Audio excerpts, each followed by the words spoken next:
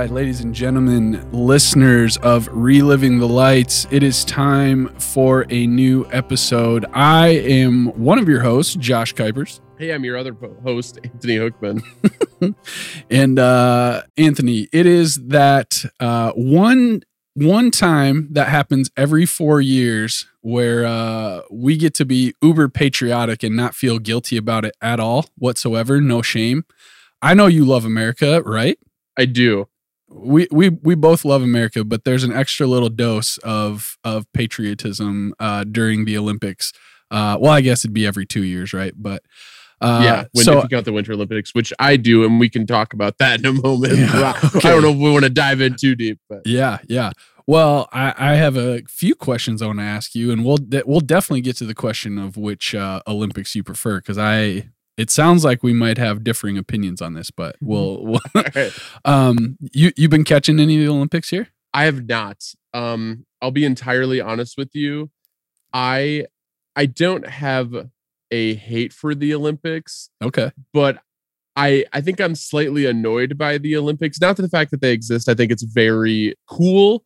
And pretty incredible that it all works in the way that it does. Uh-huh. What I hate is that all of these people who don't care about track and field, for 3 straight years, and then the first and second half of the fourth year, right? Or the first basically half and the last third. Basically, they only care about track 2 weeks out of every 4 years. Yes. And they're like, you remember when Michael Phelps was really going, and people were like, "Oh my God, I love Michael Phelps." Like, you do not know about swimming.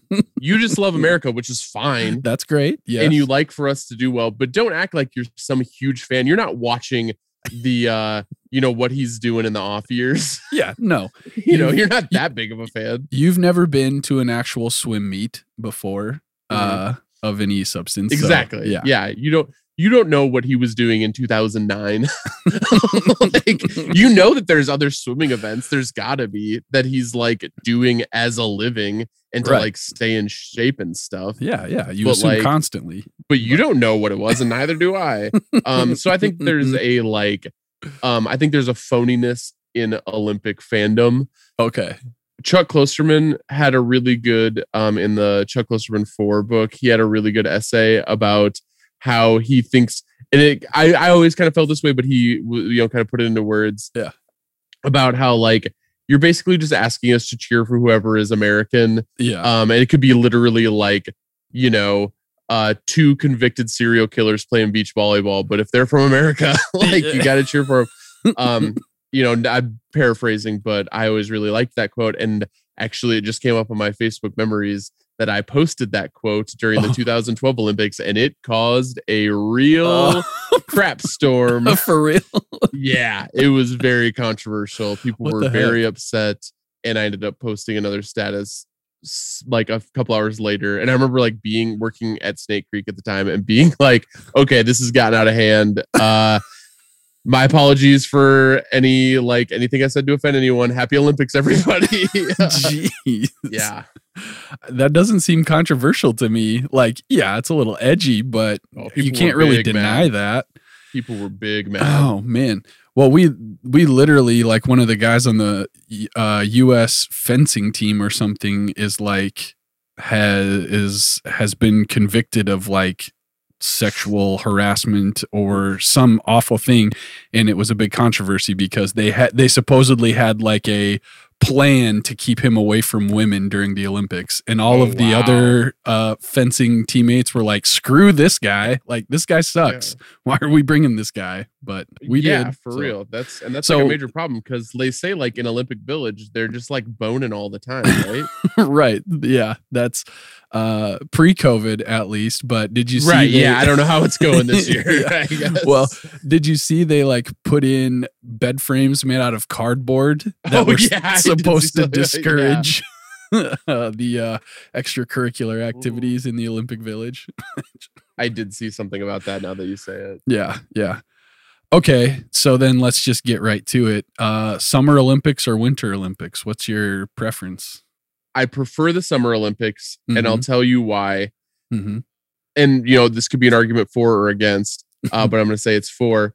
Anybody can find out that they're good at running. The best runner in history, we probably know who it is. We've got a short list. Probably nobody's ever just not found out that they're good at running. Sure. Yeah. Ski jumping, probably the best ski jumper to ever live. Probably never ever did it. Yeah, never once even tried it. Yeah. How do you even find out you're good at that? You got to be extremely rich to even try some Winter Olympic Ooh, that's sports. a good point. Yeah. So yeah, I like as somebody who once again is self-professed, I don't know what's going on in track and field. I don't even know what's going on now because I typically don't watch the Olympics, but I at least know that the people that are competing are probably actually the best in the world at what they do. Yeah. People in Winter Olympics are mostly just lucky that they were rich enough to even try to get good at the sport. Yeah, I've never thought about that. That's a good point. And therefore it feels like the Summer Olympics are a more true, pure test of sport, right? Yeah. The person who can run the fastest, the person who can jump the highest, even gymnastics, that's just a normal skill that anybody could do. Well, not anybody could do, but there's available even if you're in a low income home. Yeah, a much smaller barrier to entry. Yeah.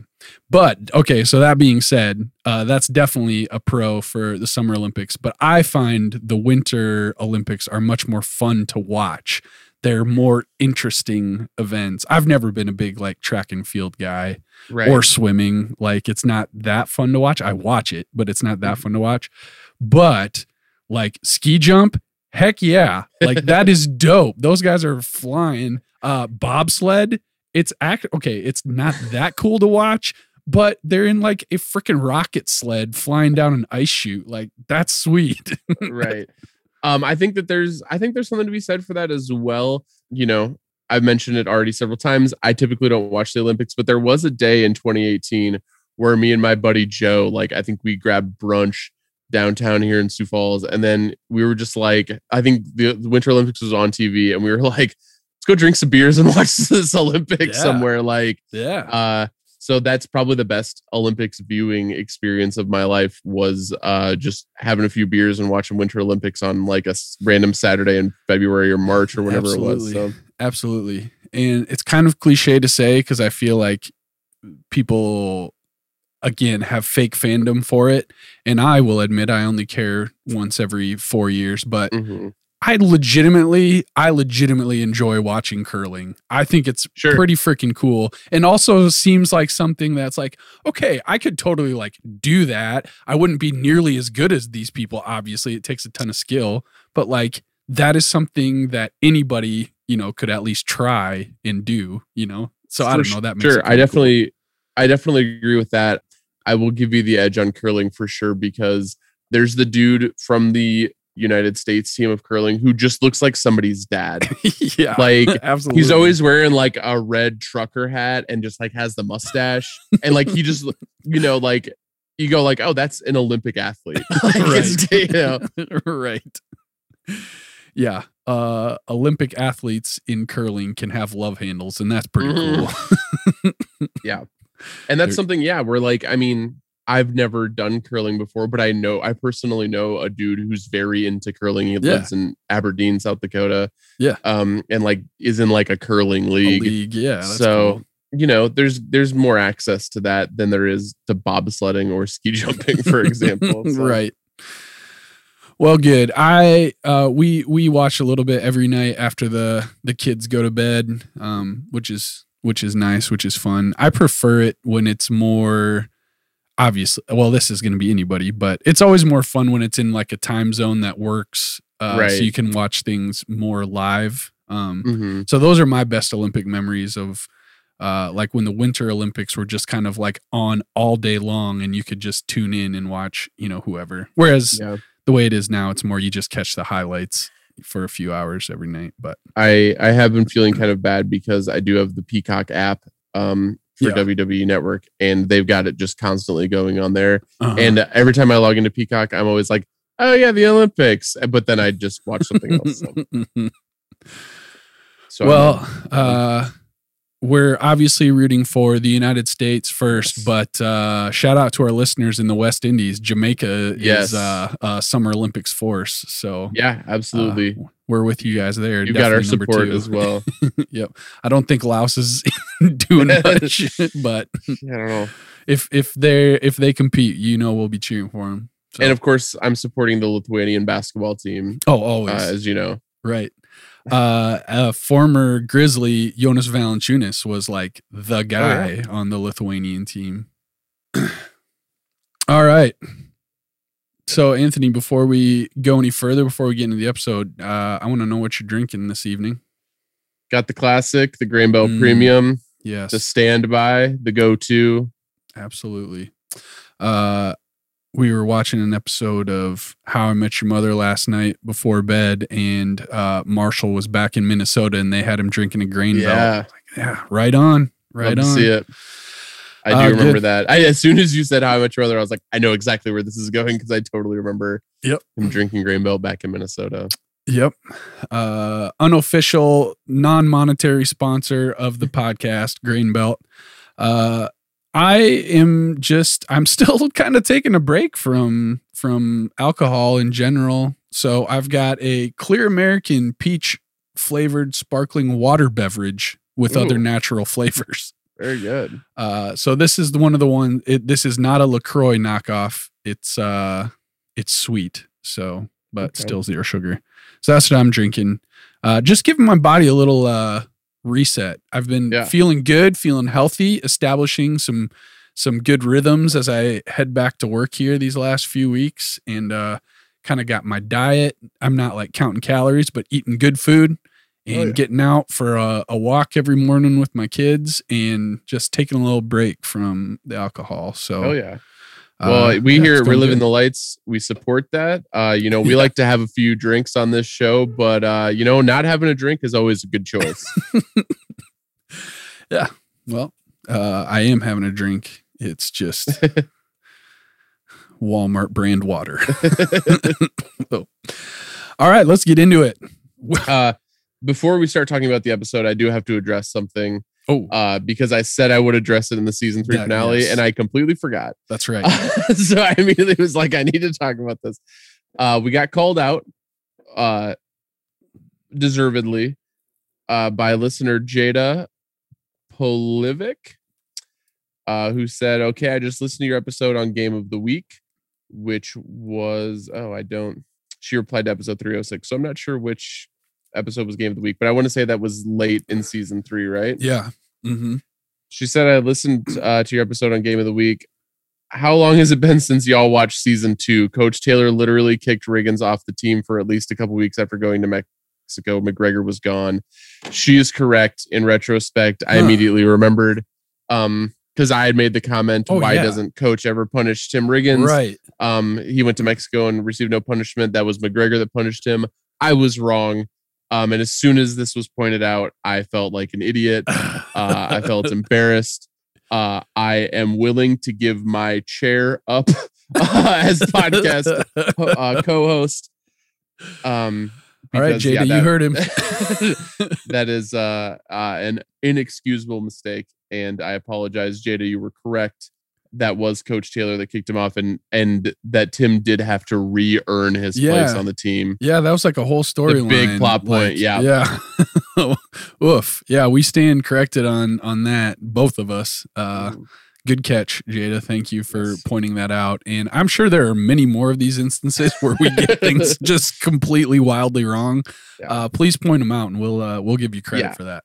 By all means, call us out on our crap if we make a mistake. We're just a couple dudes drinking beers and Walmart brand water, talking about a show that we love. Mistakes are going to be made. This was never intended as the definitive rewatch. We're just trying to have a little fun, but we do appreciate. We will absolutely, as somebody who is like obsessed with corrections like that. Yes, I do. I'm all about correcting those mistakes. So, by all means, call us out on our BS, and we will acknowledge our mistake and thank you. If Jada's anything like me, when I listen to podcasts, she was probably yelling at her phone or whatever you were listening on, probably screaming out like, "No, Coach Taylor kicked him off." So, have you ever seen that tweet that's like the closest you'll ever understand what it's like to be a ghost in a movie? Where somebody can't hear you is when you're listening to a podcast and you know something that the hosts don't know, and you're like yelling at them like, "This is it." I've not seen that, but yeah, that's accurate. That's good. One of my favorite tweets. Well, yell at us at Twitter and make your voice heard. All right. Any other business we need to cover before we get into it? That, I believe, is all. All right. This is episode 1 of season 4. I just want to say, had a great time talking with Miles and Austin on the finale. Yeah, couple of stand-up dudes. Hope you guys enjoy that. I know it's just 2 random guys from our high school, but it means absolutely nothing to you guys. But yeah, I had a lot of fun with those guys. That was a good time. Yeah. So shout out to those guys. We appreciate it, Miles and Austin. Thanks for coming on. But we're on to season 4 now, episode 1 of season 4, entitled East of Dillon. This episode aired October 28th of 2009. So we are now in my senior year of college. Movie Dude 1, is he on board for season 4? Josh, I've got bad news. Oh, no. No Movie Dude 1. We've got a fella named Haven Iron Oak. Haven Iron Oak? Haven Iron Oak. I got a quick just check and see if Movie Dude 1. I'm going to go ahead. Oh, my God. What? Oh, no. We might be out at... Movie Dude 1 might be done.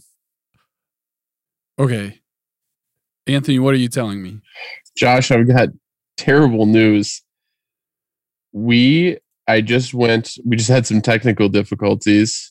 Yeah. And while we were experiencing those technical difficulties, I went ahead and looked, and we don't have any Movie Dude 1 synopses for the rest of the series.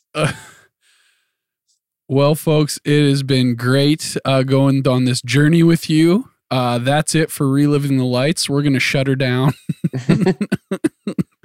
I don't know that we can go on without Movie Dude 1. Yeah.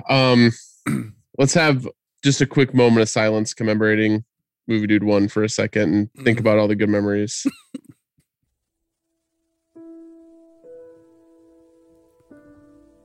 I will remember you. Will you remember me? Don't let your life pass you by. I don't know if I can handle this song right now. We've not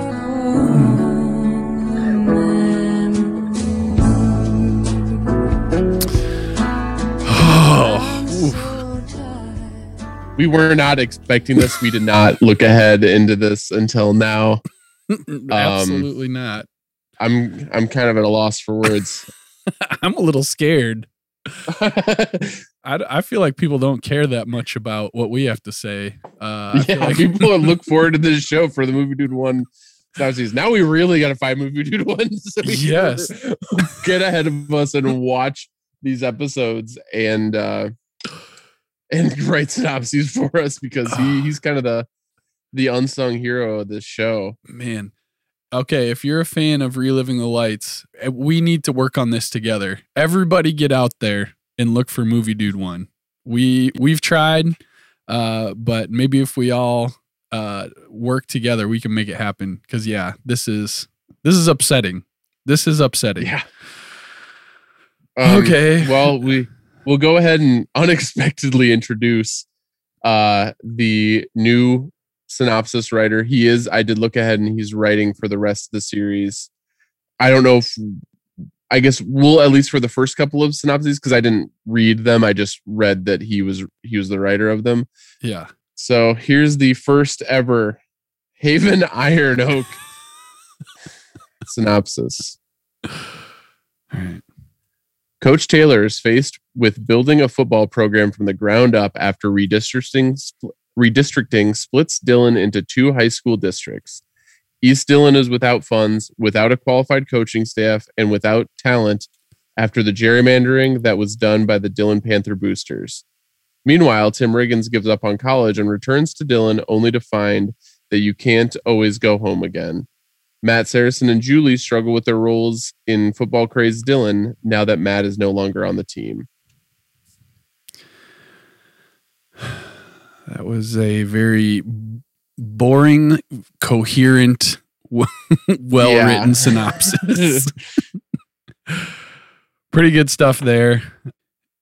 I guess he should have used a hyphen between football and crazed. Football crazed Dillon. You know, I feel like saying after redistricting splits Dillon into 2 high school districts was maybe, it felt a little repetitive, redistricting into 2 districts, but that was the only issue that I really took. And actually, now that I'm saying it out loud, it doesn't sound that bad. So yeah, we're really, really reaching we're here. reaching. Okay, well, I mean, if this was just Movie Dude 1, he'd probably get a 9 or a 10. Yeah, this would probably be a 10 on the Movie Dude 1 scale. There's maybe a couple of areas that could have used commas, like meanwhile, Tim Riggins gives up on college. Should have been a comma after meanwhile. So yeah, on the Movie Dude 1 scale, this is, I mean, even that aside, I think would still make a Movie Dude 110. So what are we gonna do? I don't know. I don't know. All right. We didn't, well, you don't know what you got till it's gone. And that is really showing itself right now. Haven Iron Oak. Does he stick with us for a while when you were looking ahead? He is the rest of the series is Haven Iron Oak. Okay. Every single episode from here on out is Haven Iron Oak. All right. Well, let's keep it rolling. I don't know. I seriously, I don't know how you go on at this point, but all right. East of Dillon is the title of the episode. Little John Steinbeck reference there, you figure? Oh, maybe, yeah, with East of Eden. I hadn't thought of that. I've never actually read that book, so I don't know if this actually mirrors that in any way. But anyway, East Dillon, East of Dillon. All right, so this episode opens up. We get Slam and Sammy on the radio, kind of giving us the narration of what's going on in Dillon. Town's been divided. So we get a little opening montage. We find out right away, we establish right away that Gracie does still exist. She still is in the family. So that's good. We got our obligatory shot of the baby who's growing up right before our eyes. We see Matt Saracen delivering pizza for Panther Pizza. Yeah. We get Landry. Yep. Landry gets a letter in the mail informing him that he's going to be attending East Dillon in the fall. Which looks like it comes as a surprise to him, but shouldn't he know this already? Isn't it just like... Yeah, it seems like this is a late letter. Yeah. Well, I guess maybe with all the gerrymandering that they did, maybe the line wasn't so clear. But I feel like unless he lives right in the middle of town, he should kind of know if he lives on the east side of town or not. Right. We get a little scene of Buddy getting kind of disrespected by the new coaches. It's not a great look for Buddy chasing the golf cart around with the umbrella. Yeah. We get a shot of Coach Taylor arriving at the East Dillon facilities. They are pretty destitute. I don't know why, if they decided to reopen this high school, that they've apparently done no preparation. Zero. Yeah. It is an absolute mess. There's not even like grass on the football field. It's just brown and everything looks like it's been like ransacked and looted. Right. basically. Yeah. And part of me almost thinks that this is unrealistic, but probably it's not that unrealistic. Yeah. Well, they're basically starting a school up from scratch, right? Like with staffing and everything. Like you got to assume maybe there's like a couple maintenance people. Right. Just like for upkeep, they're restarting a high school that used to exist. Because I'm thinking I shouldn't say from scratch. I mean, if we're like talking about staffing. Right. The high school from scratch. I mean, look at Jefferson High School opening up here in Sioux Falls, South Dakota here this fall. I mean, looking a lot nicer than he's Dylan. Yeah. Well, that one's brand new. Yeah. There probably haven't been actual employees on the grounds for years, and now they're right. That's true. We do get a quick music cue, song called Sideways Walking by a band called Eastern Conference Champions, which I thought was maybe the band name was maybe or that they used a song by that band name as a cheeky reference to the Eastern school. Maybe I'm just reading too much into it, but well, if they didn't do it on purpose, it's still pretty nice. Yeah. We get our first view of Vince, and he's running from the cops and gets arrested or whatever. Mm-hmm. The next scene we get is the coaching staff is kind of pulling the team together. They're, checking the vitals on everybody, the height and weight and measurables and stuff, and getting people signed up. Everyone wants to play quarterback. Yeah. Which is a good bit. It was a good bit. I got a genuine out loud chuckle at that. Because they get like a guy who's like 300 pounds. He's a quarterback. Well, gentlemen, we found our quarterback. So it's a real motley crew they got going. They get him out on the field, and it's a real Little Giants situation out there. It's not good. They are in horrible shape. Obviously don't know what they're doing, and turns out they only last 18 minutes into practice before coach calls it. We do get another music cue during this scene. I was on fire with my Shazam during this episode. A little song called Ain't Coming Home by the Lucky Strikes. Reminded me a lot had a real Black Keys sound. Yeah. Yep. I won't give it away, but we did have one of my favorite music cues ever on this episode towards the end. So I thought it was amazing. I was like, I'm gonna have to see if I wrote it down, and then before I even got there, I was like, oh duh. It was fantastic. We'll get to it. Yes, but coach basically tells him, go home and only come back tomorrow if you really want to be here, if you really want it. A police car pulls up after coach has dismissed everybody, and turns out it's like a brother of an old player. Like later on, because coach is like he's pushing the he's painting the lines. Thing to painting the lines. Yeah. Yep. So unsure of exactly when this is happening, but police car pulls up. A guy gets out. Turns out he's like the brother of a old player that coach used to play for coach. Speaks very highly of coach. Yes. Obviously a lot of respect for him, and he is basically bringing Vince to coach as kind of like a second chance program. Like this kid needs to get his head on straight and stay out of trouble, or he's going to end up locked away. Coach asks him if he has any experience playing football. He says, yeah, I play Madden, which coach doesn't understand or pretends not to understand. Yeah. It seemed like he genuinely didn't understand, but come on. if you're Coach Taylor, you still know what Madden is. So as I watch this and we get our first good look at Michael B. Jordan, I kind of felt like, did Michael B. Jordan become the biggest star from FNL? Did we talk about this before? But I felt like we left him out in that conversation. Yeah, I don't think that we have talked about this just because he hasn't shown up until this point. Yeah. I mean, we talked about like Taylor Kitsch and his potential. Tom Cruise potential. Our generation's Tom Cruise. I stand by it. If he didn't catch such a crap hand, if John Carter wouldn't have bombed, forget about it. Yeah. Actually, one of my old roommates posted maybe 2 or 3 weeks ago about how he was like, man, if Charlie Hunnam would have gotten some good project, he'd be the biggest thing going right now. And I was like, I commented on it. I was like, the person you're looking for is Taylor Kitsch, actually.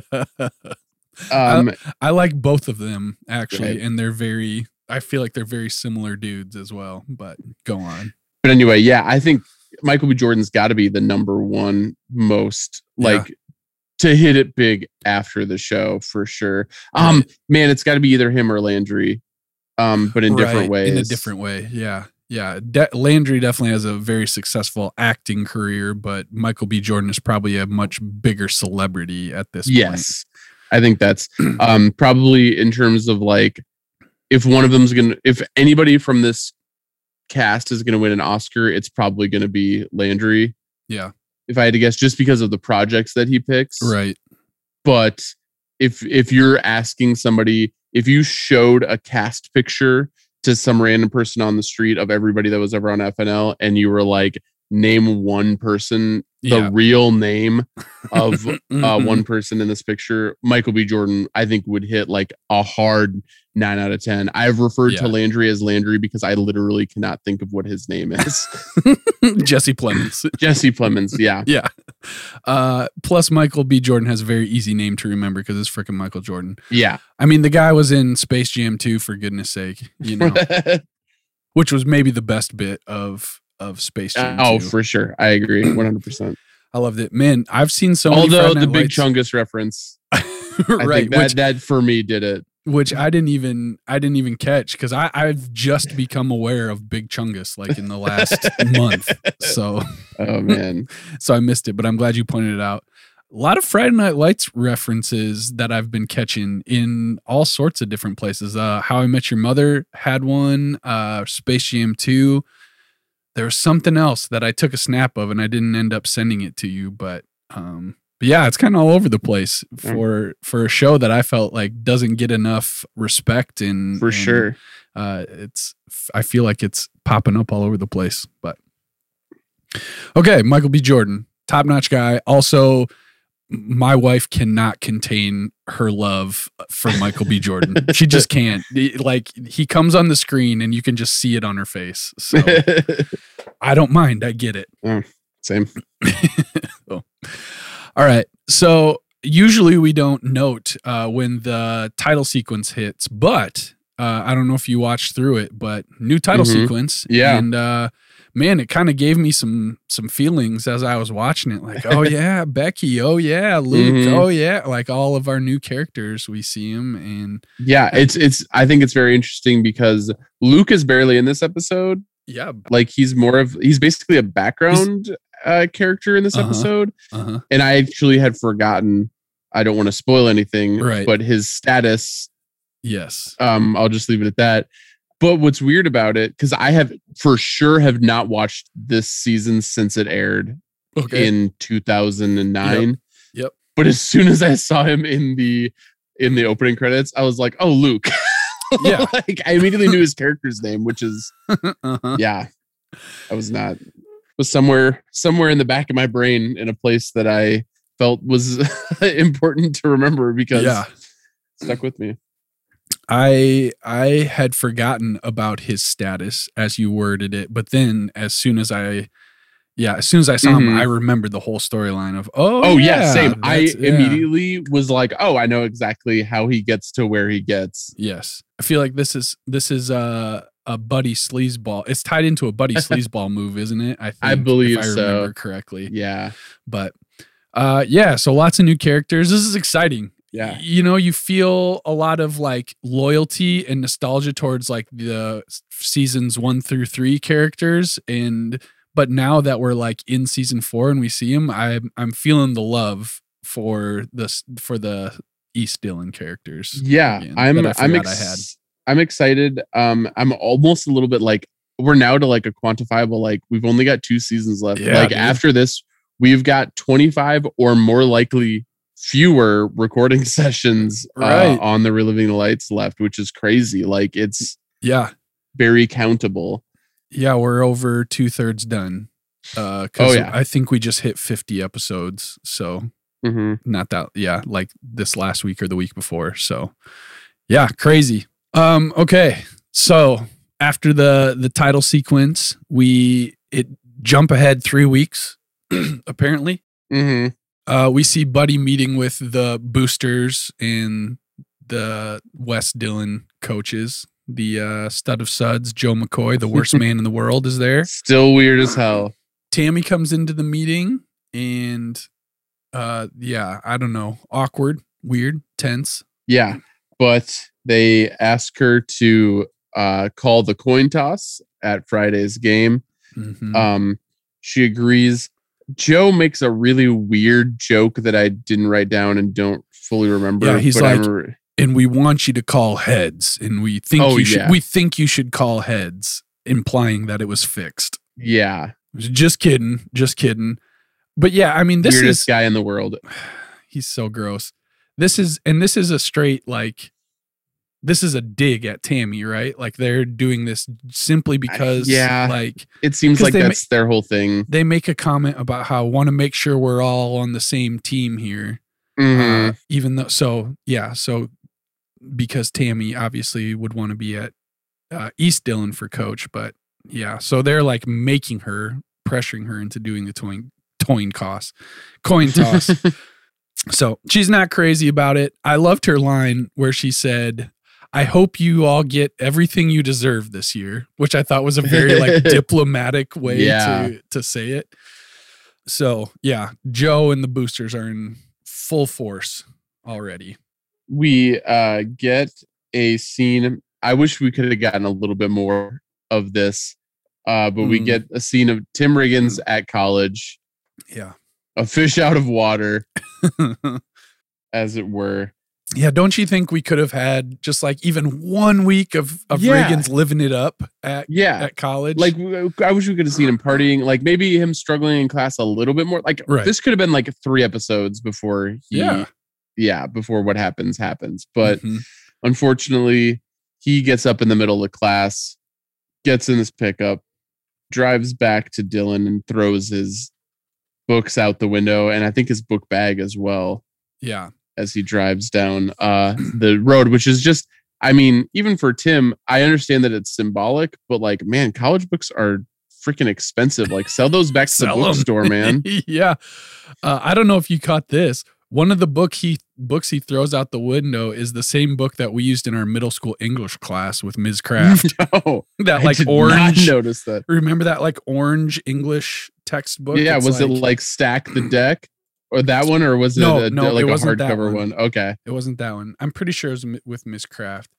either speaks volumes of San Antonio State's education level or the show's budget at the time. Yeah.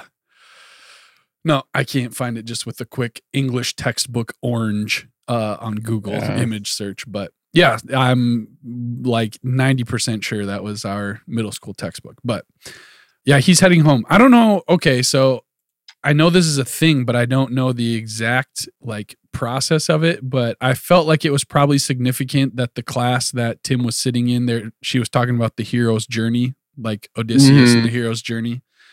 So I just looked it up to see like what the typical like the hero's journey is. Call to adventure, supernatural aid, and then you hit the threshold, beginning of transformation, challenges and temptations. Then you hit death, rebirth, transformation, atonement, and return back home. So that's like the what's the literary hero's journey. So I'm guessing there's some ties to Tim Riggins stories that the writers were trying to get cute with, but he is returning back home as the hero's journey does. At East Dillon practice, they are literally teaching them how to form a huddle. Yeah, it's not going well. They're struggling. The assistant coach, of which there is only apparently one at East Dillon, who does seem to like take the game seriously and know his stuff. But one of the players is being a dumbass, is kind of dinking around with the football, ends up like knocking the guy in the nose with the football a little too hard, and he gets out of there. He quits. Yeah, it seems to have broke his, or at least bloodied up his nose. But yeah, that coach's one assistant quits. I don't know what that guy's name was. I just refer to him as Bozo in my in my notes because this isn't his only act of bozoity. We get a little quick scene of Bozo did the dub. All right, we get a quick scene of Matt, who is apparently taking art classes at Dillon Tech, which I feel like I don't know what's even the point of taking art classes at Dillon Tech. Yeah, but I was kind of surprised. Like I thought the interaction was very well done, because the art teacher at Dillon Tech is probably somebody who takes art very seriously, but like just this is the highest level that she could attain. And Matt had perfectly like just out of high school dialogue. Yeah. Where because she was like, well, I don't understand what your like whatever is. I don't remember what word she used. Like what your style is. And he's like, my style is drawing pictures. And she's like, well, it seems like you just like drawing and not making art. And Matt says like, well, the Art Institute of Chicago thought I like making art. Like, you know, right. And that's a way better school than Dillon Tech. Yeah. Says. Yeah. I felt like they were both kind of being dicks a little bit. For sure. Maybe the teacher was just doing her job, but yeah, she's not a fan of Matt's art, and Matt doesn't seem to be a fan of her classes or her opinions. So Tim's back living with Billy and Mindy. Well, Tim's back at Billy and Mindy's house. Yeah. Mindy is not thrilled about this. No, not in the slightest. Maybe I didn't write down a ton of quotes, but I did appreciate in the middle of kind of the confrontation about Tim living there. Tim throws in a Billy tater me in the middle of it. Billy passes him the potatoes. I'm gonna assume that's Taylor Kitsch improv, which just is more proof of his genius. Yes. But yeah, Mindy's not very happy with the situation. It's another tense, awkward situation. But we do get a beer tally right off the bat here. Nice. Tim is drinking a beer with dinner. Hey, nice. Next scene, there's some sort of like school town hall type like an info meeting or something. Tammy's in charge, and there's people from West Dillon and East Dillon there. Before the meeting starts, Coach goes over to his former assistant coaches, who are still assistant coaches at West Dillon, and he kind of invites him to come on over. Yeah, why don't you come on over? Well, I hear that Aikman's got a real clown show going on. I heard he's got a golf cart on the court or on the field. Yeah, and Mac McGill makes some comment about like, yeah, you know, if something happens 10 yards, like I don't remember how he says it, but yeah, if the team moves the ball 15 yards down the field, he drives down in his cart. Yeah. And so Coach kind of uses this to be like, hey, so y'all want to come over to East Dillon? Which, nobody seems to be wanting to take part in that. They, even as ridiculous as things have gotten, the Dillon Panthers, it sounds like it's still job security for Mac and the boys to stay at West Dillon. Yep, it's pretty hard to give up that gig, I would imagine. Yeah. So the meeting starts, and Tammy's in charge, and pretty much immediately things get out of control. There are people who are pissed about their kids being forced to go to East Dillon, and it kind of, people start yelling. It becomes a real shit show real fast. Yeah, people are mad. Tammy insists that the schools are the same. Somebody asks her like, well, would you send your kid to East Dillon? To which she said like, hey, my kid's zoned for West Dillon. Like, I don't know what to tell you. But her dad coaches at East Dillon. Yeah. Somebody yells out. I don't know if you caught a glimpse of the kid who speaks up at the meeting. I took a screenshot. Okay. Look at that. Why did they pick that kid? Look at this freaking kid. Oh man. Yeah. What were they doing? He's a producer's kid, or that's Peter Berg's nephew or something. Yeah. Why does my brother have to go to a different school? Sorry, kid. anyway, this whole meeting kind of erupts into chaos. Tammy is constantly like, hey, there's a Q&A at the end. Like, I have to give my, like address, but nobody's letting that happen. So next we see Coach bringing in like an old VCR or something. I thought it was his computer. Is that what it was? He's stealing computer. He's bringing it into Sears for repair. Computer. No, it couldn't be a computer from 1992 would not be. That's just, it can't be a computer, can it? 1992. I don't even think we had our Gateway 2000 I thought the guy he said this was a piece of junk in 1992. Maybe it wasn't, but whatever. It was a piece of hardware. Yes, that he's bringing in to get fixed. To me, I thought it was a computer because I thought it was like that was the technology that East Dillon had, sure. And they that's where their budget was, is that he couldn't afford a new one that he needed to bring in his. But yeah, no, I'm not sure, but. Stan Traub is the guy who is working and helping the Coach out with that. Just when you thought Joe McCoy was the weirdest guy in this show, Stan is even weirder, but in a very different way. Yeah. At least not in an evil way, which is good. Turns out Stan is a big fan of Coach Taylor, kind of a personal hero of his, it seems. Yeah. He was the Milbank County Pop Warner Coach of the Year 2005, second place in 2006 and 2008, I believe is what he said. But we find out, the name kind of rings a bell with Coach, and turns out Stan's been sending him, faxing him his resume and leaving voicemails for Coach. So Coach is a little weirded out. There it is. Coach is a little weirded out, but Stan basically like ramrods his way into a volunteer assistant coaching position. Yeah. Next, Matt and Julie are out delivering pizzas. Yeah, Matt's got Julie along for the ride.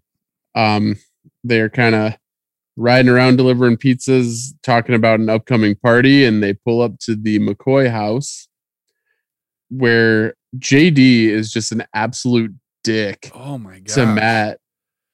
It's almost like over the top how big of a dick they make him. Mm-hmm. Yeah, especially just like how he was last season. It's like if there's one mistake, if there's two mistakes that the writers made, the first was Landry killing a guy. The second is JD McCoy going from like, oh gosh, borderline Goofus Maloofus, to like big man on campus, cocky ass, like just and not only like Joe McCoy Jr., but Joe McCoy Jr. like 3 episodes after Joe McCoy beat the out of him irrationally. That was kind of the turning point, I guess. Are we supposed to think that like traumatic experience, right? Maybe that brought them closer.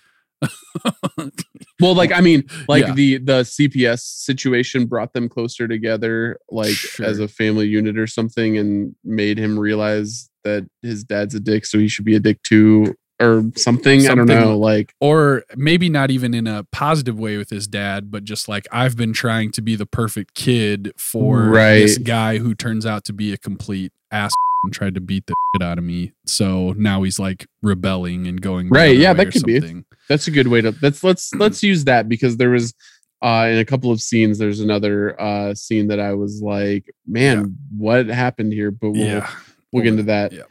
Yeah. He says like, hey, it's a real shame you didn't go to Chicago. I would have tried for Julie this year, which is like, what an absolutely insanely dickish thing to say. Maybe I just know like mostly really good people, but when he said that, I was like, oh, I can't even imagine a human being saying that. I suppose there are awful people, but at the same time, like, that's really offensive. Right. When then he kind of was like, I'm just joking. But like it was very like Joe McCoy-esque. Yeah, sure. Well, like, Joe did that earlier in the episode. Do you not like understand how other people react to stuff? Like, yeah. Ooh, yeah. JD's making your skin crawl already in this season, in season 4. But Yeah. But then he also like, as Matt's giving him the food, he's like, shouldn't there be some cinnamon sticks in here? And Matt's just like, nope. Do you think Matt purposely stole them? I couldn't tell exactly what was going on there. I couldn't tell either. I'm choosing to believe that he didn't order cinnamon sticks. Yeah. And that he was trying a like, yeah. Oh, you didn't get my order right. Yeah, he was trying to grift. And Matt was not having any of it. Yeah. Okay. I like that better. All right. Over at practice, East Dillon, coach is trying to whip Vince into shape. He's obviously a very raw talent, but a very high talent. Because when he gets it, he's really good, really fast, looking great. Old coach Stan Traub is really going 110% at the, more like 170% at the whole volunteer assistant coaching thing. He's a little over the top with that. Yeah, like you said, the whole team is struggling, but Vince is really showing some promise. If anybody on the team is showing some promise, it's him. Yep. Over at the party later that evening, get a little weird shot of Landry and Devin talking. I don't even remember what they're talking about. I at first didn't note much of it, but it ends up coming into play later. So they're talking about the whole getting sent to East Dillon thing. Oh, right. Devin's like, my mom would kill herself if they sent me to East Dillon or whatever. That's right. JD is creeping hard on Julie. This was my other moment of being like, wow, apparently Joe McCoy doesn't care anymore if his kid's out partying and chasing girls all the time because that never would have gone. Yeah. Yeah, JD's clearly a little bit tuned up, creeping on Julie, hard, being flat out inappropriate. Yeah. Some real Brock Turner says something finally Julie's like, your dad's an ass, or says something like that. Yeah. And JD is like, oh, now I got to throw you in the pool, and lifts her up and is still being playful about it. And she's like, this is weird, man. And as she's lifted in the air, Matt walks into the party and interjects and gets into a fight with JD. Yeah. He's none too happy about it, which I was confused by the reaction because everyone's like, Matt, stop, Matt. Making Matt to be the bad guy. It's like, this guy's a dick and Matt's this guy was lifting her up and trying to throw her in the pool, fully clothed. Yeah. Come on. Which this is late enough, recent enough that you got to assume everybody's got a cell phone in their pocket. Right. So, even that, Matt absolutely is justified. The iPhone had been out for 2 years at this point. Exactly. JD kind of flips out a little bit and saying stuff like, coach should have never taken me out of the game. Yeah. He just felt sorry for you. You suck. This is my Dillon now. Really, yeah. An unstable dude. We get Tim and Billy painting the nursery. Tim is going pretty hard on the yellow color. Yeah. Doesn't like the puke. color. Says it's a puke color. I can puke on this wall and you wouldn't even know because it's the color of puke. Billy insists that it's a mustard. Which I feel like mustard isn't a yellow for a baby. I feel like that's not a baby color. That's for 30, that's like a 35-year-old woman's sweater color. Right. Yeah. That's like a clothing color, not a paint color. Yeah. No, I can't think of any room that I've ever been in that's painted mustard, but neither here nor there. No, that kind of triggers Billy. And Billy freaks out on him, physically attacks him. But it kind of comes out in the scuffle, the skirmish, that he's super pissed at Tim for dropping out of college. He's busted his ass for 8 years to get him into college, and now he's dropping out. Yep. Didn't even make it to into this, and didn't even make it through September. Yeah. There's no room for you here, etc. Yep. Tim says, you're right, Billy. There's no room for me here. All I wanted to do was come home. We get a scene next where Tammy actually goes into a classroom. So there's apparently like students at West Dillon who are supposed to be at East Dillon and are like refusing to go, and Devin is one of them. Yeah, I don't know if it's refusing to go or if their parents are just like trying to get one past the administrators or what. But yeah. But Tammy goes and like pulls Devin out of class, and apparently they're gonna like put her on a bus and send her over to the other school. Yeah, I guess. And in the middle of this, Julie just kind of like gets up from her desk to look out the door window, like and watch her. Like, it was very weird how it all happened. I remembered like that Julie ended up going. Well, I guess maybe we don't know that for sure yet. Yeah, but I remembered that happened. I thought she was like going to get out and like go with them at that point. Sure. But she didn't. She just like got up. She just kind of gets up awkwardly and looks out the window. But we've got Matt and Landry dinking around in the front yard. Matt tells Landry, "Hey, you could see some playing time with the Lions this year. Like, they've got a pretty team. I think you got a shot here." They're interrupted by Grandma, who tells Landry that he looks like a girl when he throws. Just a funny looking creature there. And tells him, "Hey, Matt, you should be throwing. You know, you've got a game coming up or something." And Matt's like, "I'm not in high school anymore, Grandma, and Coach Taylor doesn't coach the Panthers anymore." And Grandma's like, "Yeah, okay." Oh, you. Yeah, friggin' Grandma. Things have not improved on that front. Well, at least she's happy, I guess. She's in a bad way. We don't know where Ma Saracen is at this point. For sure, we're the Ma Saracen watch is still out because we had kind of thrown into effect a few weeks ago. She did show back up, but as of season 4, we haven't seen her in a little while. Boy, I hope she's not gone. That'd be a real bummer. Me too. Yeah. Yeah, just an implied bummer. Yeah. They're hoping, the writers are hoping you won't notice and you won't get too bummed out, but we're going to notice and get bummed out. Just like the disappearance of Santiago. Like, we're hoping you just don't notice.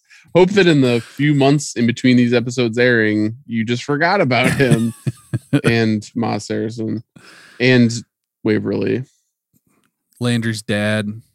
And Landry's dad. He's still out there somewhere. Yeah. Tim's at a bar. He's drinking and bleeding from his scuffle with Billy. And it's like natural daylight coming in. It's like 3 p.m. Right. The bartender, who is not that there's anything wrong with doing a little day drinking, but right. And the way that Tim Riggins is doing it is the bad way to day drink. Right.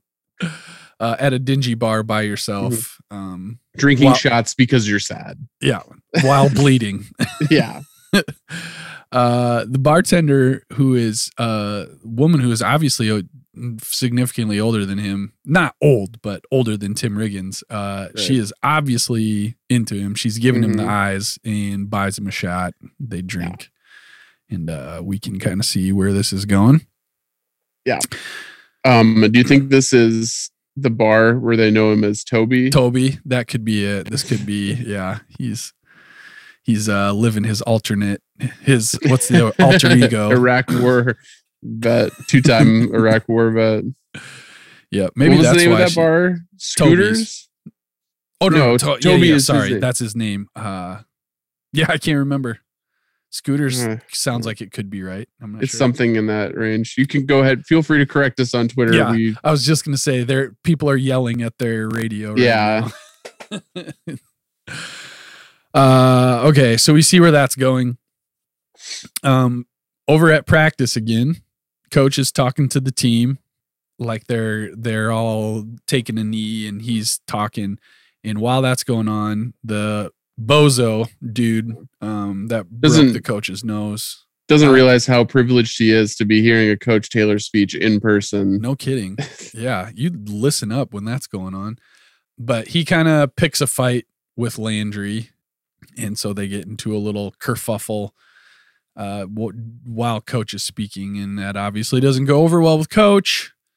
Coach loses it and, gives everybody a good chewing out about fighting and talking back and wearing jewelry and all of that. There'll be none of that out here. There's just you shutting up and me talking, Coach says. But Coach tells Landry and the bozo guy to make up. Kicks out the bozo who started the fight with Landry and causes a few other players to walk out as well. He kind of gives a if anybody doesn't want to be here, get out.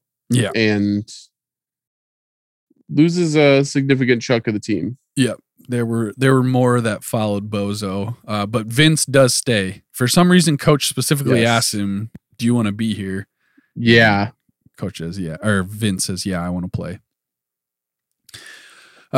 We see the aftermath of Tim's night with the bartender lady. He has slept over. Mm-hmm. He kind of stumbles his way out to the kitchen because he's awoken. Yes. By someone singing the Star-Spangled Banner. Yeah. Very, very appropriate for our Olympics conversation. Very patriotic scene we get from Becky. Becky recognizes him right away. Yeah. Aren't you Tim Riggins?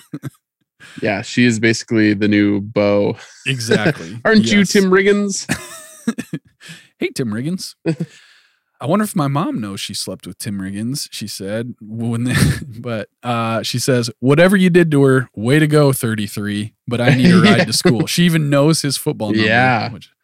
But yeah, she needs a ride to school because her mom is probably too intoxicated yet to drive. Yeah, she says, what kind of shape is she in? Because I need a ride to school. And so Tim gives her a ride. Truck breaks down on the way to school because it's Tim's truck, and that's what happens. Mm-hmm.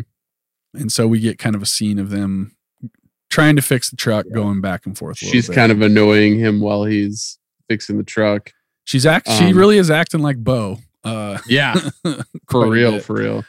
He eventually says, "How far is your school from here?" Because you need to walk the rest of the way. Yep. She asked Tim the question. I wrote this one down. What's it like being the guy who used to be Tim Riggins? Mm-hmm. Which is, yeah. Yeah, she's pretty savage. Pretty much you've already peaked and it's all downhill from here. And as she's leaving, she's like, "Bye, Tim Riggins. I hope you find what you're looking for." Yeah. Savage stuff. Yeah, you can tell she's been through some stuff. She straight up tells Tim, "Yeah, guys don't usually do repeat performances with my mom, so I'm assuming I won't see you again." But yeah, she's pretty world hardened. Yes. Already at the tender age of 16. I was going to ask how old you thought she was. Hard to say. She was acting very young, but she doesn't look super young. Right. But that's the case with every person on the show. So Coach and Stan having a little meeting. Turns out that more players left the team after practice. Only 18 players on the roster. Yep. You're getting down to small town South Dakota football where you have to play both ways because that's all you don't have enough to field an offense and a defense separately. Yeah. Stan is being Stan. Coach says, "Stan, I really wish you'd learn to filter your thoughts. That'd be really helpful." But in the midst of all this, one of Coach's old assistant coaches from whose name that we don't know. I recognize him. Yeah, barely. He's no Mac McGill. But no. But he's been around. He shows up. Looks like he's joining up with the Lions, which is good news for Coach. Coach Taylor says, "Not with that hat." Right. So he takes the hat off. Well, you got an extra one. Coach takes his own hat off and says, "You can have this one. It's not in our budget." Yep. The last one we got. Another hat is, yeah. Speaking of that Dylan Panthers hat, I saw the NBC store or some official Friday Night Light store had that hat on sale this week. Yeah, I saw that too. Yeah. It was still over $20. $20, yeah. All right, so it is Friday morning, the morning of game day. Tammy is stressed out about missing Coach's game. First game she's ever missed in their whole relationship. Yep. She's sorry. As they're kind of having this conversation, Julie shows up. She announces that she wants to go to East Dillon. Also, she apparently is the only person in town who can make that choice. Exactly. She's districted for West Dillon, and she's just like, I'm going to go to East Dillon. I don't care. I wonder if it's maybe because more people want to go to West Dillon that anybody, should they so choose, can go to East Dillon. But like, yeah, it was like, how does she get to make that choice? The only thing that I can figure out, this was how I explained it in my own mind, because this does not make sense, because the whole reason she's going to East Dillon is because people are being forced to go to East Dillon. But the only thing I can figure out is just that maybe since Coach works there, then she can enroll there, because that was kind of the situation with me growing up. Because technically, Tammy works at East Dillon or West Dillon, right? But so then she would have the option of going to either.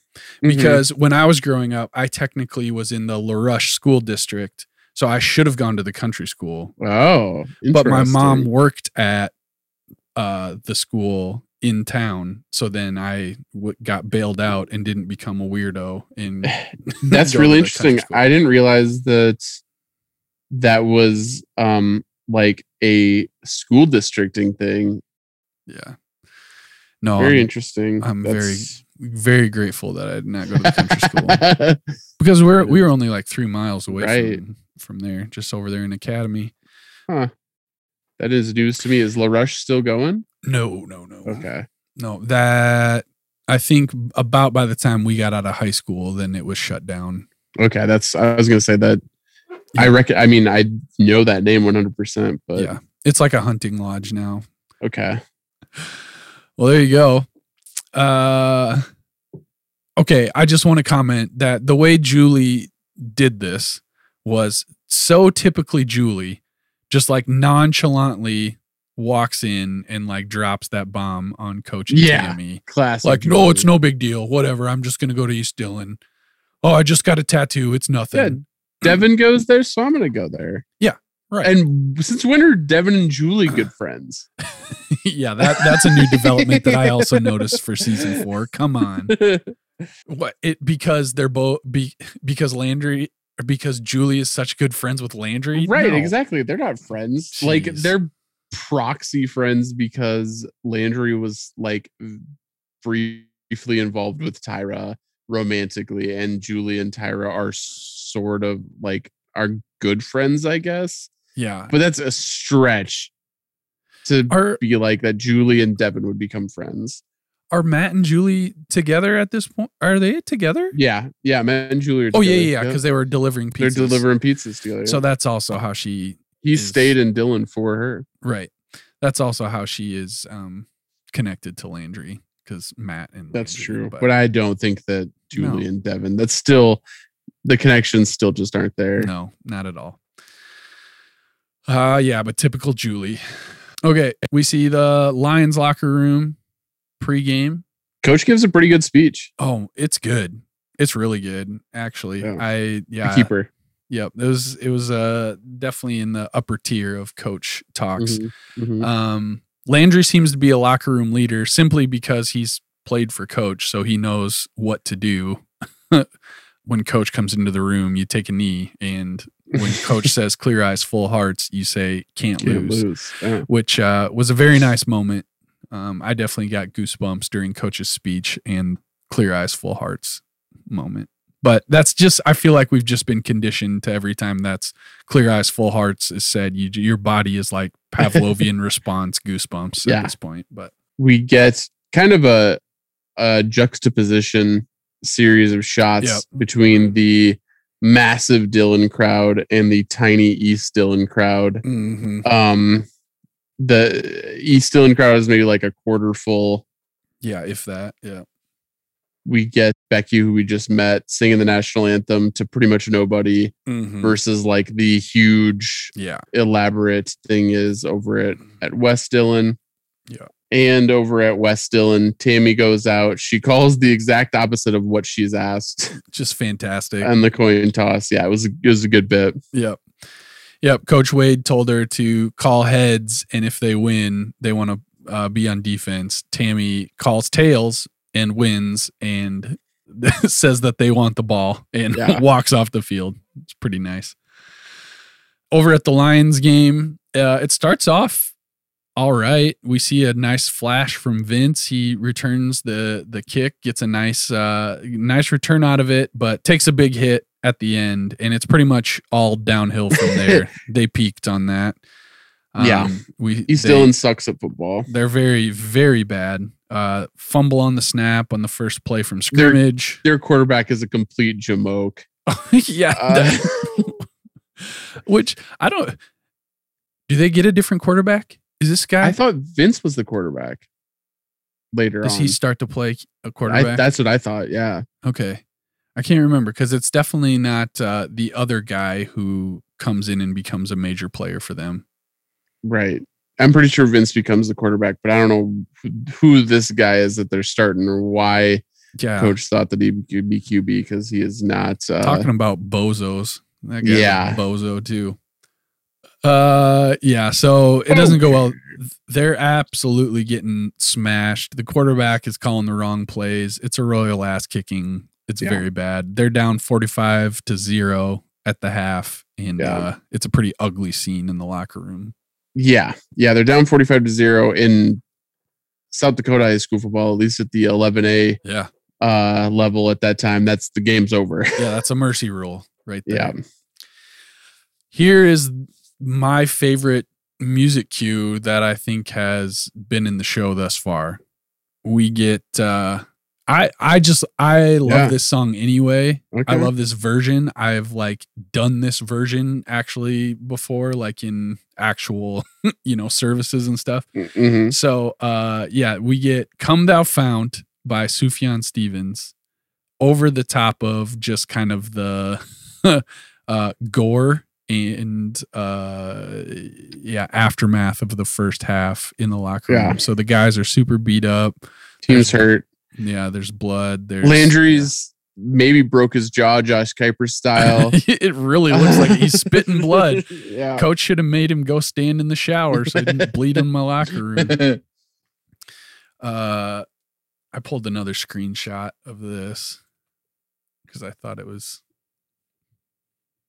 funny, and also, what the heck is Coach doing? I was just a second too late, but it's still a good shot. Oh yeah, he's trying to stick his finger in there. He gets his hand in Landry's mouth. He's poking at it. Angie made a comment about the too. She was like, "Is he trying to stick his finger in his mouth? What is that going to help?" You see the subtitle? This hurt.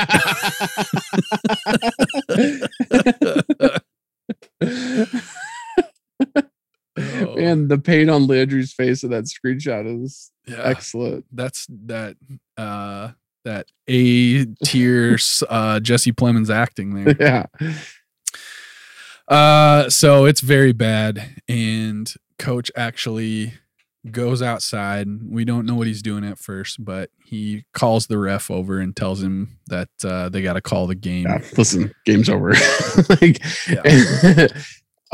play the second half. All right, we forfeit. Is that what you want me to say? Yeah. We forfeit the game. The ref couldn't believe it, but they do forfeit, and the 10 people that are still in the crowd from East Dillon are pretty pissed. But yeah, Coach forfeits a game, which obviously is not an easy decision to make, I would assume. Yeah, not his style. Nope. Roll credits. That's the end of the episode. We're going to take a short break, and we will be right back to give out our weekly awards.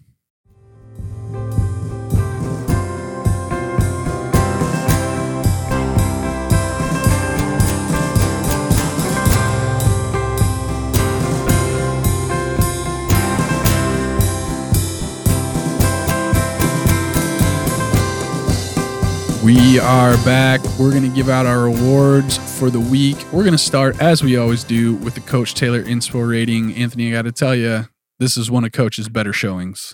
This is for sure a good one. That speech he gives before the game is really good. this has got to be, I got to say, in the very least a 7, but I'm leaning more towards like an 8. Yeah. I initially was thinking 9 in my head, but that's basically just based off of the pregame speech. If I think about the rest of the episode, it wasn't actually great the rest of the time. I mean, he loses his cool a lot. I don't know. Hard to blame him though. Yeah, as Stan said, the move to tell people to leave if they didn't want to be there was a risky one. Not sure that's going to pay off.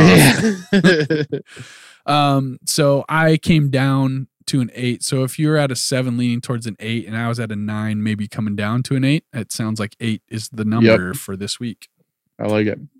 Julie Taylor hate-o-meter. Man, yeah, how are we feeling about Julie? I'm annoyed that she approached the East Dillon situation the way she did, but maybe it's admirable for her. I don't know if it's admirable.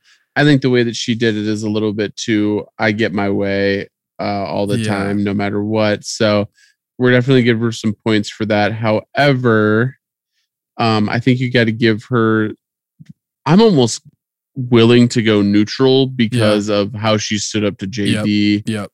Absolutely.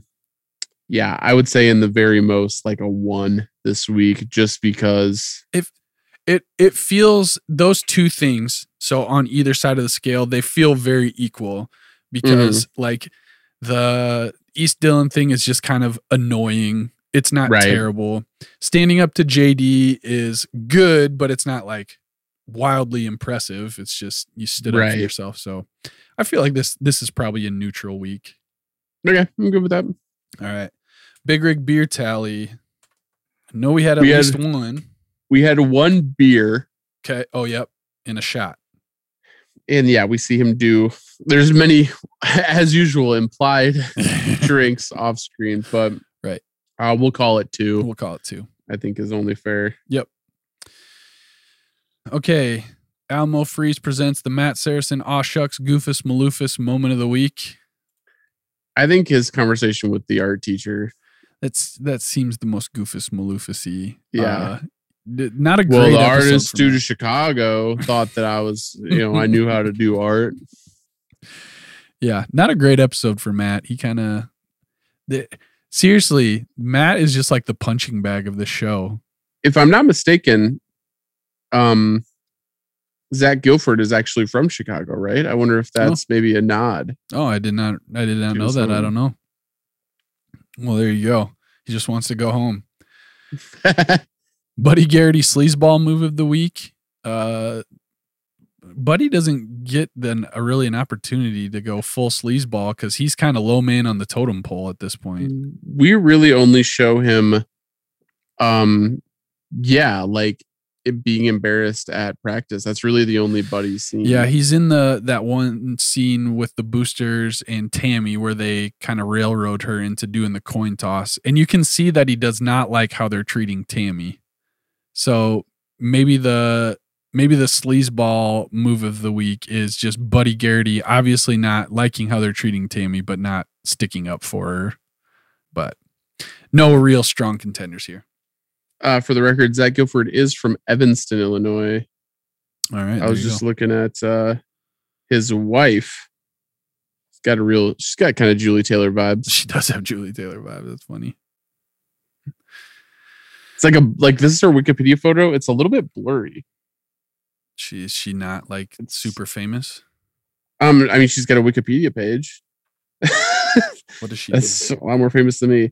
An American actress who starred in the A&E network drama The Glades. Yeah, and haven't heard of that one. Previously starred as Anne Sorelli on the WB comedy drama Related and as Nikki Fernandez in the main cast of the 3rd season of the ABC television drama series Lost. I did watch all of Lost. I don't remember Nikki Fernandez. Wow. She married Zach Guilford in 2012. Her previous husband, she's been married twice. Her previous husband was also named Zach. Wow. She was in Stuck on You as the role Pepper Spray Cutie.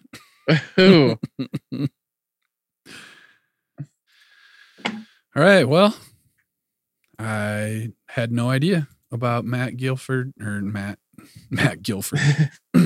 Zach Yeah. Guilford's wife. Now we know. Now we know all about her. Notable music cues. Keely Sanchez, come on the show. Yeah, we'll take you for sure. Give us that You don't even Matt have to bring Saracen. Zach Guilford with you. Yeah, just give us the Matt Saracen inside info. But Mhm. man, notable music cues. I know what my vote is. Definitely Yeah. Come Thou Fount. But what were the other ones we had? Yeah, I wrote down all three. We had Sideways Walking by Eastern Conference Champions. We had Ain't Coming Home by the Lucky Strikes. And Come Thou Fount of Every Blessing by Sufjan Stevens. Boom. So, Very seems nice. like that's going to be the W, which I'm completely okay with. Right on. It took me a long time to really get into Sufjan Stevens. It took Mhm. literally until the Carrie and Lowell album, but that one finally clicked with me. Yeah. I'm overall not a huge Sufjan fan, but there are, different songs Right. that I enjoy. Yeah, So- I own the Illinois album on vinyl, and I've never listened to it. I got it on at Last Subsidy Shop's half price day, Oh, nice. so I got it for like 10 or maybe $12 or something like Yeah. that. So I was like, I know that Might this as is an well. album that people like. I'll pick it up. I have not yet listened to it. So Quote of the episode. I did not have anything written down.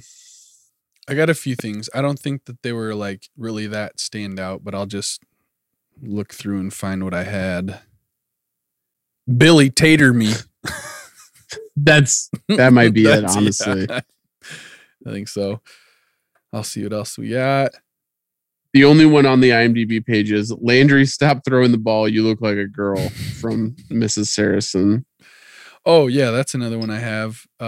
She followed that up with you're just a funny looking creature there. What's it like being the guy who used to be Tim Riggins? Oh, I wrote down some of Coach's speech. He says, "There's a joy to this game, is there not? There's a passion and a pleasure to this game. There's a reason we're all out there, other than the fact of the pride it gives us and the respect that it demands. We love to play the game, so let's go out there and have fun tonight. Because tomorrow, if you give 110% tonight, tomorrow people are going to look at you differently, and I promise you, you'll look at yourself differently. Full eyes, my goodness, clear eyes, full hearts, can't lose." So that's kind of what I wrote down, but I think we got to go with Billy Tater me. Absolutely. Okay, our MVP of the episode. Who had a good showing? I'm inclined to say Coach Taylor. That was my first Kind of thought. really did it all here. Yeah. I don't really know who else. I did love it would be. Tammy's act of defiance. It was a nice moment for sure. She kind of gets I don't know run if it's- over at yeah. that meeting. Yeah. Well, yeah. really both the meetings she gets run over, but I think the right answer here is Coach. Yeah. All right. Coach Taylor, congratulations. You are this week's MVP of the episode. Episode rating. First episode of season 4. Got me excited about our new characters, our new situation. So I'm feeling pretty positively about this one. I mean, we are just following up some all-time greats with the end of Mhm, season right. 3. Yeah. I'll be entirely honest. I'm a little bit more underwhelmed. I don't know these characters yet, even though I do. Yeah. But as coming from the, if I was to watch this for the first time, I don't know a lot of these characters yet. I don't know how I feel about East Dillon. I do remember actually watching this for the first time. And, after Coach had left for TMU in season 2, Mhm. I remember kind of being like, oh, are they actually going to go through with this East Dillon storyline? Uh-huh. We've been so accustomed to the Panthers in the last 3 seasons Mhm. that, it's a huge risk to take. So I had to give Yeah. it to them because spoiler alert, they do go through with the whole East Dillon thing. But I don't know. I think that it's almost like a hard reset Yeah, for sure. in the same way that season 3 is a hard reset. Like it's almost all over again, a hard reset, and almost too soon. So I felt a little underwhelmed. It was trying to do a lot in a small amount of time. Right. I feel like, Yeah. So I mean, I'm feeling like maybe a 6 to like a 7 is the highest I'd be willing to go on this one. All right. Yeah, I guess if I take my knowledge of the rest of the series and my nostalgia out of it, and I put myself, back into, this is the first time I've been watching, I don't know if this is going to work or not. I think, I'd be really pissed that I wasn't getting more of, your classic Friday Night Lights, and wouldn't care about these other people. So that's a good point. I probably would have gone like a strong 8, but I can meet you at a 7. I think that's fair. Don't worry, there is a 10 very soon on the horizon. Oh, if memory serves. Wow, I don't know what you'd be referencing, but maybe my favorite episode of the entire series falls in this season and early in this season. So, all right. So I'm feeling a little more positive on it, but overall solid episode. We're going to go with a 7 for this week. Looks like on IMDb, they gave it an 8. The viewers have given it an 8.6, which is a step down from the last couple episodes, which I believe were in the 9s. Mm-hmm. Okay, so that's it. What's our lesson of the episode? What's our moral? What is the takeaway from this that we can apply to our everyday lives? No matter how deep you are into something, there's always time for new beginnings. Profound. I'm going to say, don't kick the Hispanic maintenance worker's door. They don't like that. I think that's good advice for both of us. Good. All right. There you have it, folks. The first episode of season 4. If this is your first time watching the show, don't worry. This is better than season 2, and you made it through season 2. Yes. So the even numbered seasons are rocky. I think we've mentioned that a few times before, or at least the odd numbered seasons are my favorites, if memory serves. Mm-hmm. Previously, season 3 was my favorite season. I don't know if I'm ready to let it hold that crown after rewatching it. It was still great. Yeah. I mean, there's still some really, really great episodes in there, and we had a lot of fun talking about them, but man, season 1 is really iconic. So yeah. But no, this is not the worst season. It is an even numbered season, which, if, like I said, if memory serves, are my least favorite. But once again, maybe my favorite episode. The entire series is coming up very, very soon on the horizon, and there's still highlights, and it's never going to be as bad as season 2. You've made it this far. I sent you the snap, but the How I Met Your Mother reference, they literally talk about how bad season 2 is. The Marshall's boss is like stockpiling a doomsday bunker and has packed all 5 seasons of Friday Night Lights. Marshall says, you can probably skip season 2. Yeah. Which I disagree with. No, it's good. It's worth watching. As especially this rewatch has made me realize. Yeah. As dumb as some of it is, I still love that season. Still great TV. Absolutely. Yes. Really? Yeah. I feel like in my mind too, it really restored and rebuilt the image of season 2 on this rewatch for me. So it's still going to be the butt of the joke for the series. Absolutely. But watch season 2. Don't skip it. We cannot avoid the fact that Landry killed a guy. So it is what it is. Hey, shout out to our listeners in the West Indies. Congratulations on if you're from the Bahamas, or if you're from Jamaica specifically. Bahamas have done okay, but Jamaica has done very well in the Olympics. Shout out to our listeners in Laos. Glad to have you with us, and wherever you are, whatever country, whatever state, wherever you are, We are happy you're with us. It is our pleasure to talk Friday Night Lights with you all. Reach out to us on Twitter at Reliving Lights.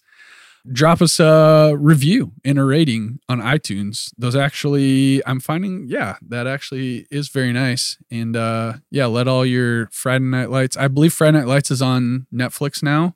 It is. So yes, it's on Netflix now. If your friends start and watching, shout out to our new listener in Aruba. Oh yes, Aruba. That's right. We have Aruba and Jamaica. Boy, I want to take you. Yes. So if you got friends checking out Friday Night Lights now that it's on Netflix, hey, let them know. There's a great podcast they can listen to while they watch. Yeah. Well, it's fine.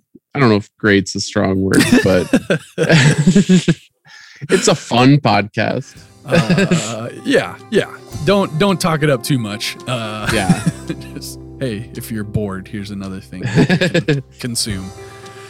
Anthony, great to be with you. Glad to be on this journey with you, even though we are 2/3 of the way through. The end is in sight, but we're just gonna enjoy the ride while we're still on it. Exactly. So, that's it for this week. See you all next week for another episode of Reliving the Lights, a Friday Night Lights rewatch podcast. Let's touch God this time, boys. Let's touch God.